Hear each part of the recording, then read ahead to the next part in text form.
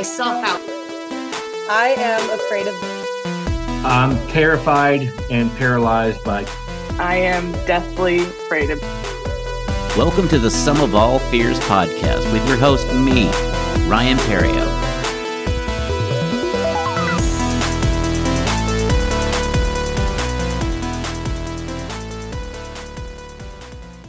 Hello, and welcome to the Sum of All Fears podcast. I'm your host, Ryan Perrio.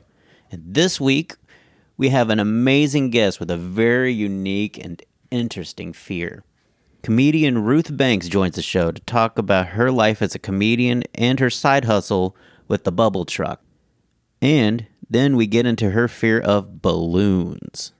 So let's go ahead and air up this episode with Ruth Banks.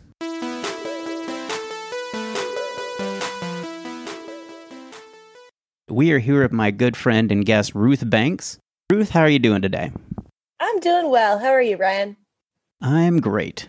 If you don't know Ruth Banks, she is an up-and-coming comic here in the Dallas-Fort Worth area who also happens to have a side hustle of running a bubble bus. Tell us a little bit about running a bubble bus. So I run a bubble truck. Apparently the distinction matters. I run a bubble truck, and it is kind of our way of just bringing some joy to families during Corona. We have kind of a social distancing type model where we roll up to your family's house and stand on top of the bus and shoot some bubbles down at you, some foamy, good fun, and just make people's day a little bit brighter. And that's what we're trying to do. Yeah, I'm also a stand-up comedian. I talk a lot about a lot of things. So what's the distinction between bubble bus and bubble truck? Is bubble bus like they're not allowed inside? The distinction is that we were originally the bubble party bus, and there is another company that is the bubble bus, and they sent us a cease and desist. So we had to readjust. And then we were the Bubble Mania party truck, but there's the Bubble Maniacs in one of our other locations. So now we're just the bubble truck. This is a very new company, but we're very excited about it. People are loving it. By the time this airs, they may have a new name. It may be something bubble related. It will be the Bubble U-Haul. It'll be the Bubble Family Sedan. We'll be the Bubble Blimp. We'll just fly overhead. It'll just be full of bubbles. It'll just explode, and then just bubbles will come down. Yes, exactly. That would be awesome. Just like a Hindenburg of bubbles. Yeah, we're remaking the Hindenburg every day during Corona. Well, we have the time for it, so. Exactly. So you said you're a comedian. How long have you been doing comedy now? 3 years today, exactly. You know, you are the second guest I've had, on their anniversary. On their joke anniversary? Yeah, the last guest I had was her 1-year anniversary. Oh, I love it. And so it's I feel like I'm just destined to interview everyone in this comedy scene on the day they started comedy. Perfect. So you've been doing comedy 3 years. How do you feel like this 3 years has gone? I definitely had a slow buildup, but I'm very excited for where things ended up right before Corona, at least. Obviously, everything's a little bit at a standstill right now, but I think I had some good momentum going, and I think I'll be able to get it going again as things open back up. So yeah. I'm excited. I'm happy with where I'm at. I'm glad because, like I say, you're with a group called Claws Out Comedy, and you're one of I would say almost not the founding mothers. I would say since they're all female, since they're empowered women. I'm not going to say founder fathers because you can be what you want. No. You know what? We're in 2020. If you want to be a father, you go right ahead. But I think Mana, my friend Mana, is obviously the head founding mother of Claws Out Comedy. But I would definitely say I'm one of the. I'm helping write the constitution of Claws Out Comedy. We're very excited about that. You are the Joanne Hancock. Yes, you are the Joanne Hancock. You're writing everything down.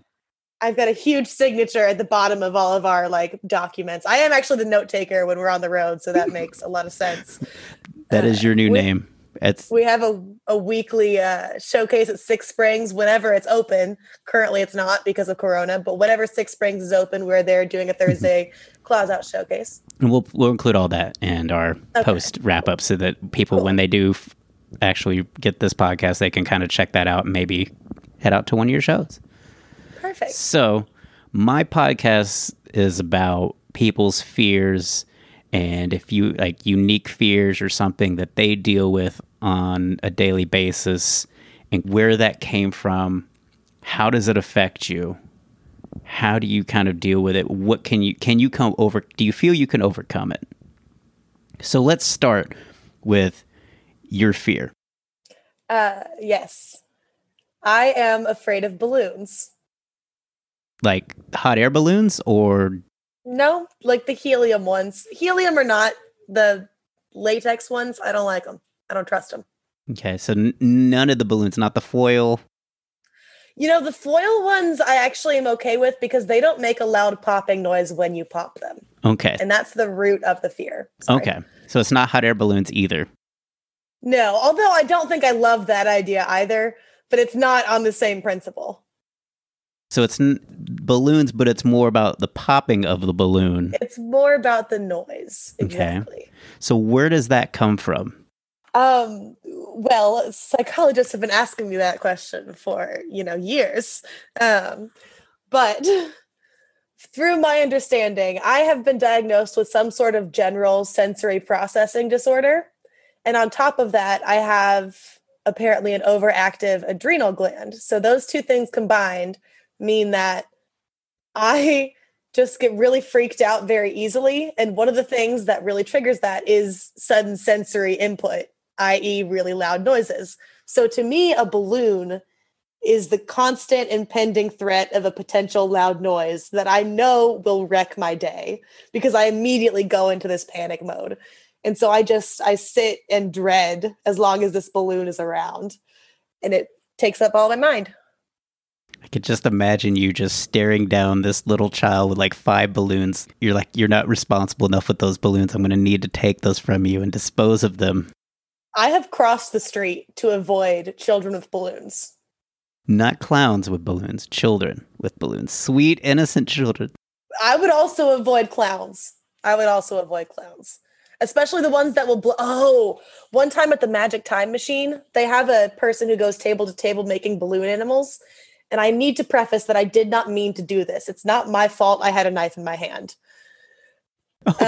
That's how every murder defense with a knife starts. I did not mean to have a knife in my hand.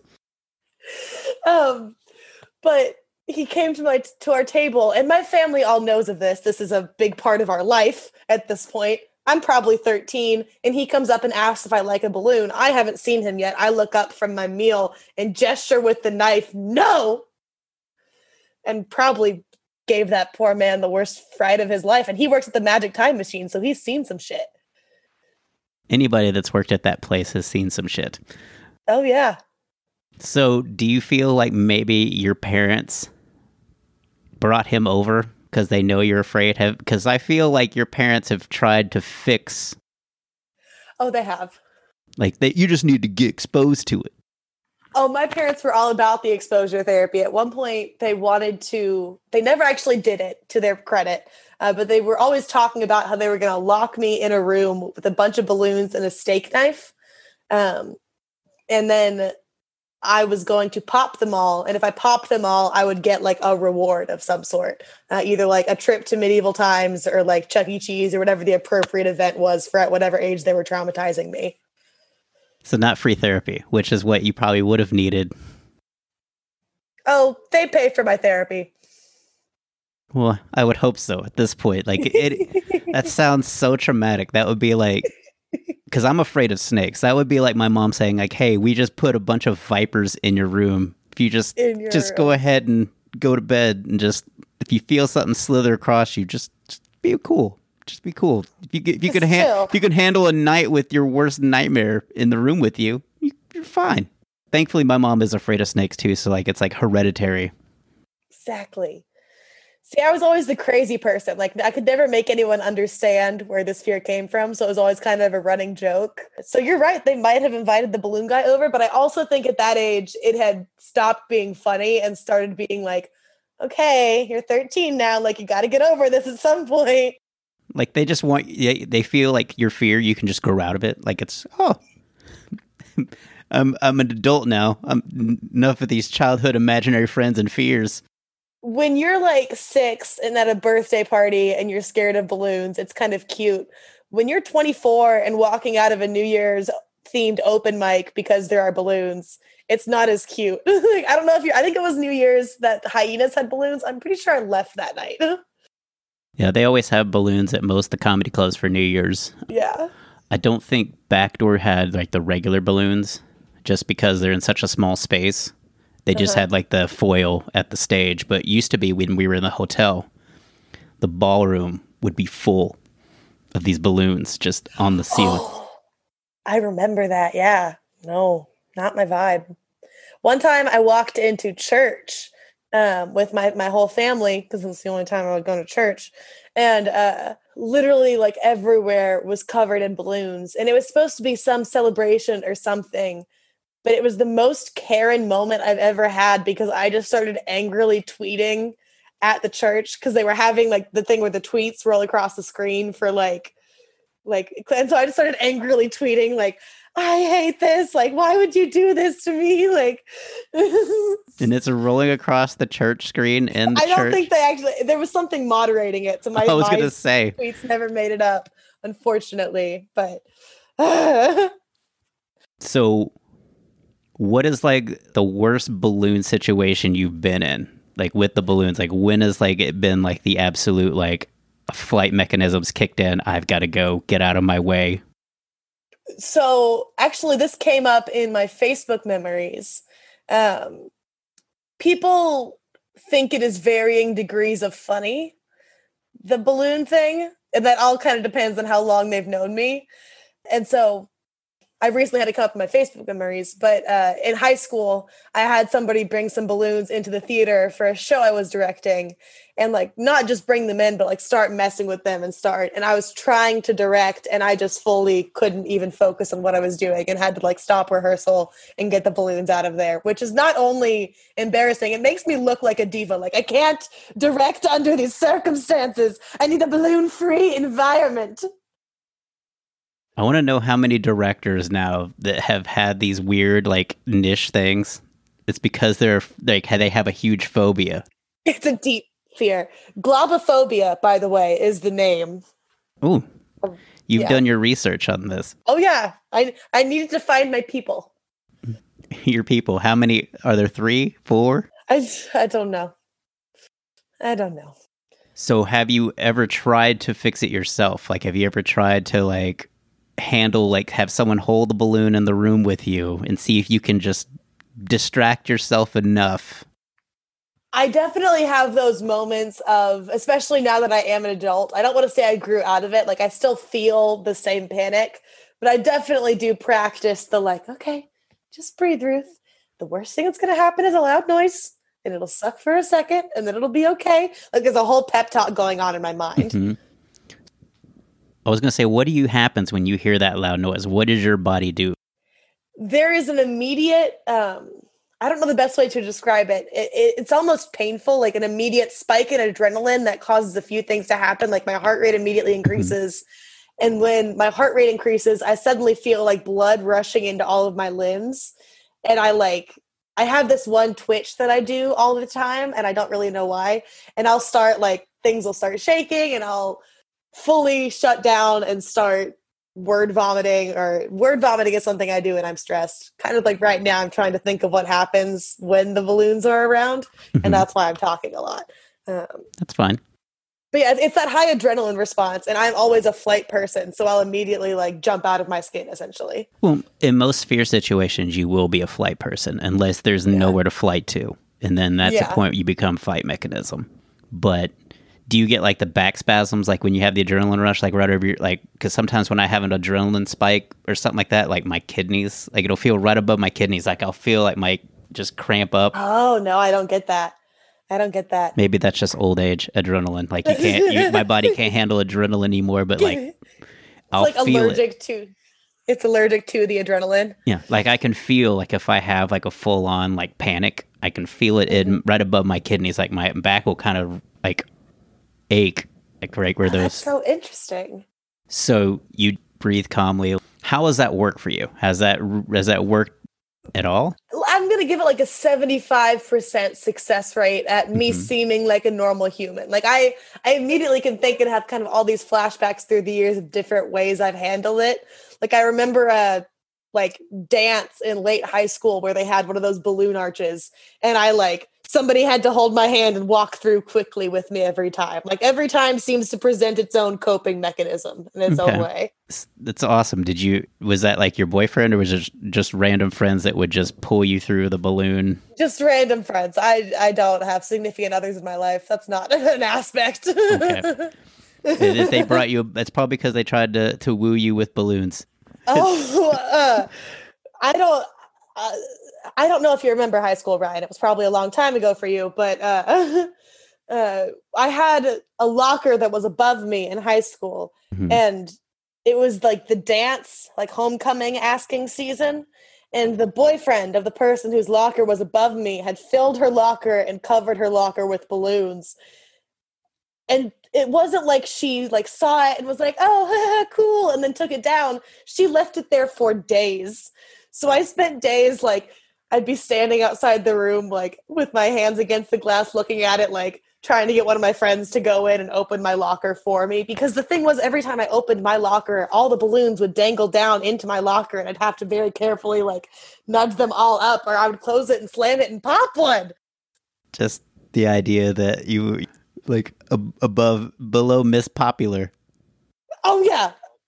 And of course I had the bottom locker. I don't know how they do it, but somehow high schools always assign that the unpopular kids have the bottom locker and the popular kids have the top locker.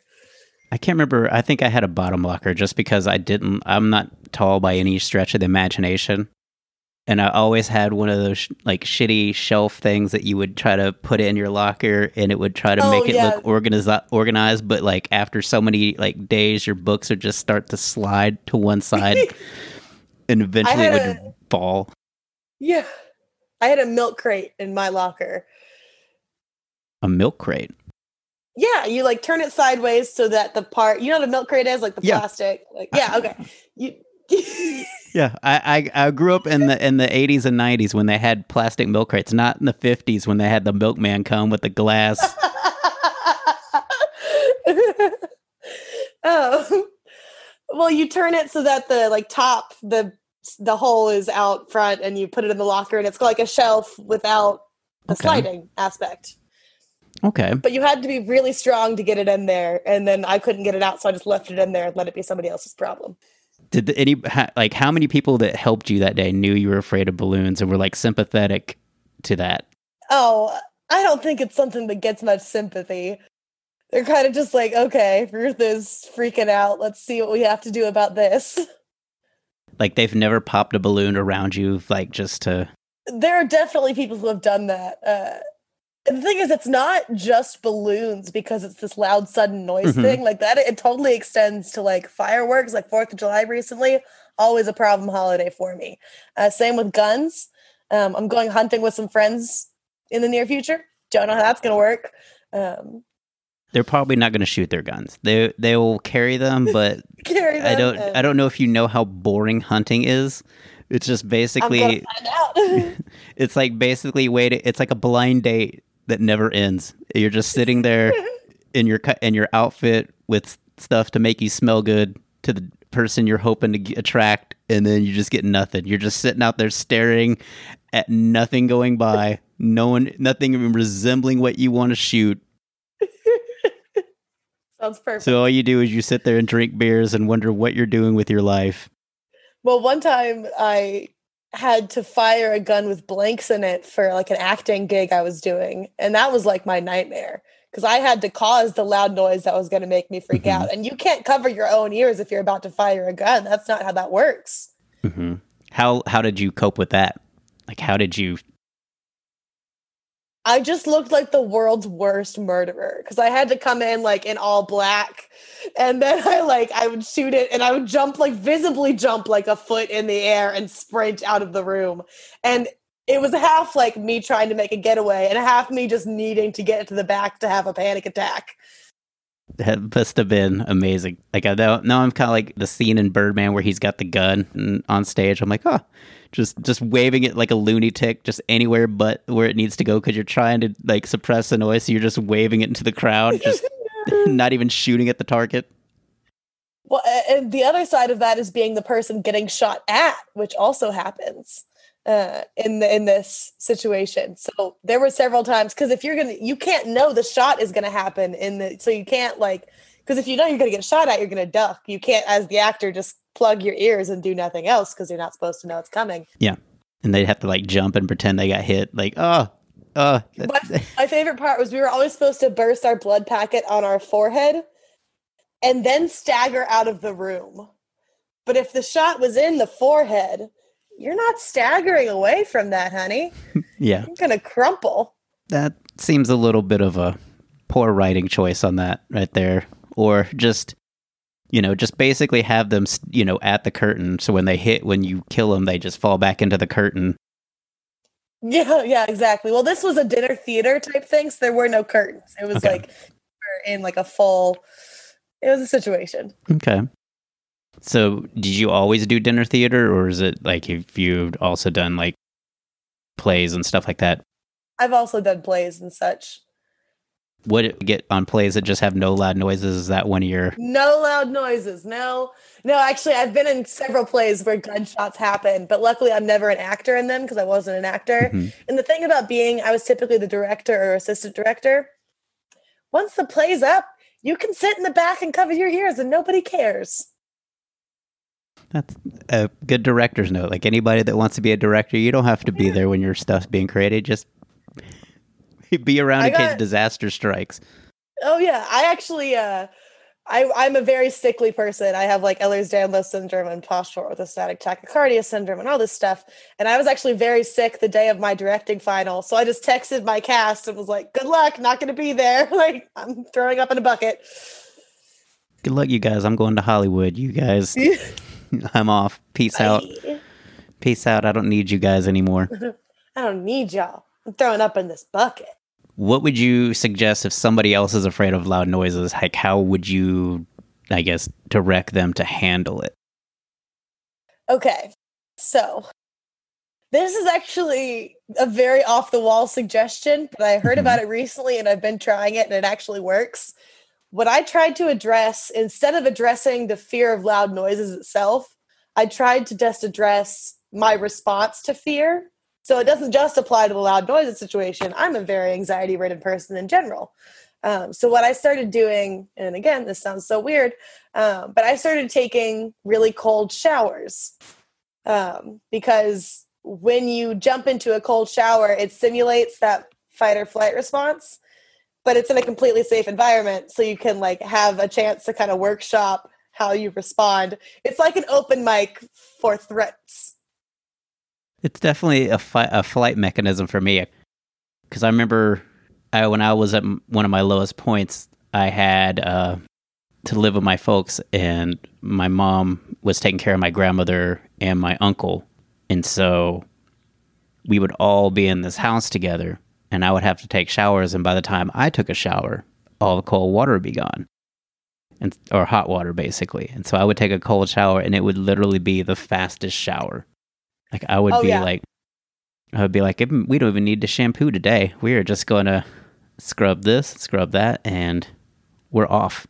But yeah, that's an interesting. I wonder how many people, with fight or flight mechanisms would actually think about taking a cold shower to kind of simulate that feeling. Yeah, and so that's what I realized. I was just a generally anxiety-ridden person, and my responses to those anxieties weren't always healthy. So that, and just chilling out in general, which is a long process that takes lots of steps that I can't really detail. It's a lot of just accepting that things are either going to happen or they're not. And we could get into like the philosophy behind that, but that's where I'm at.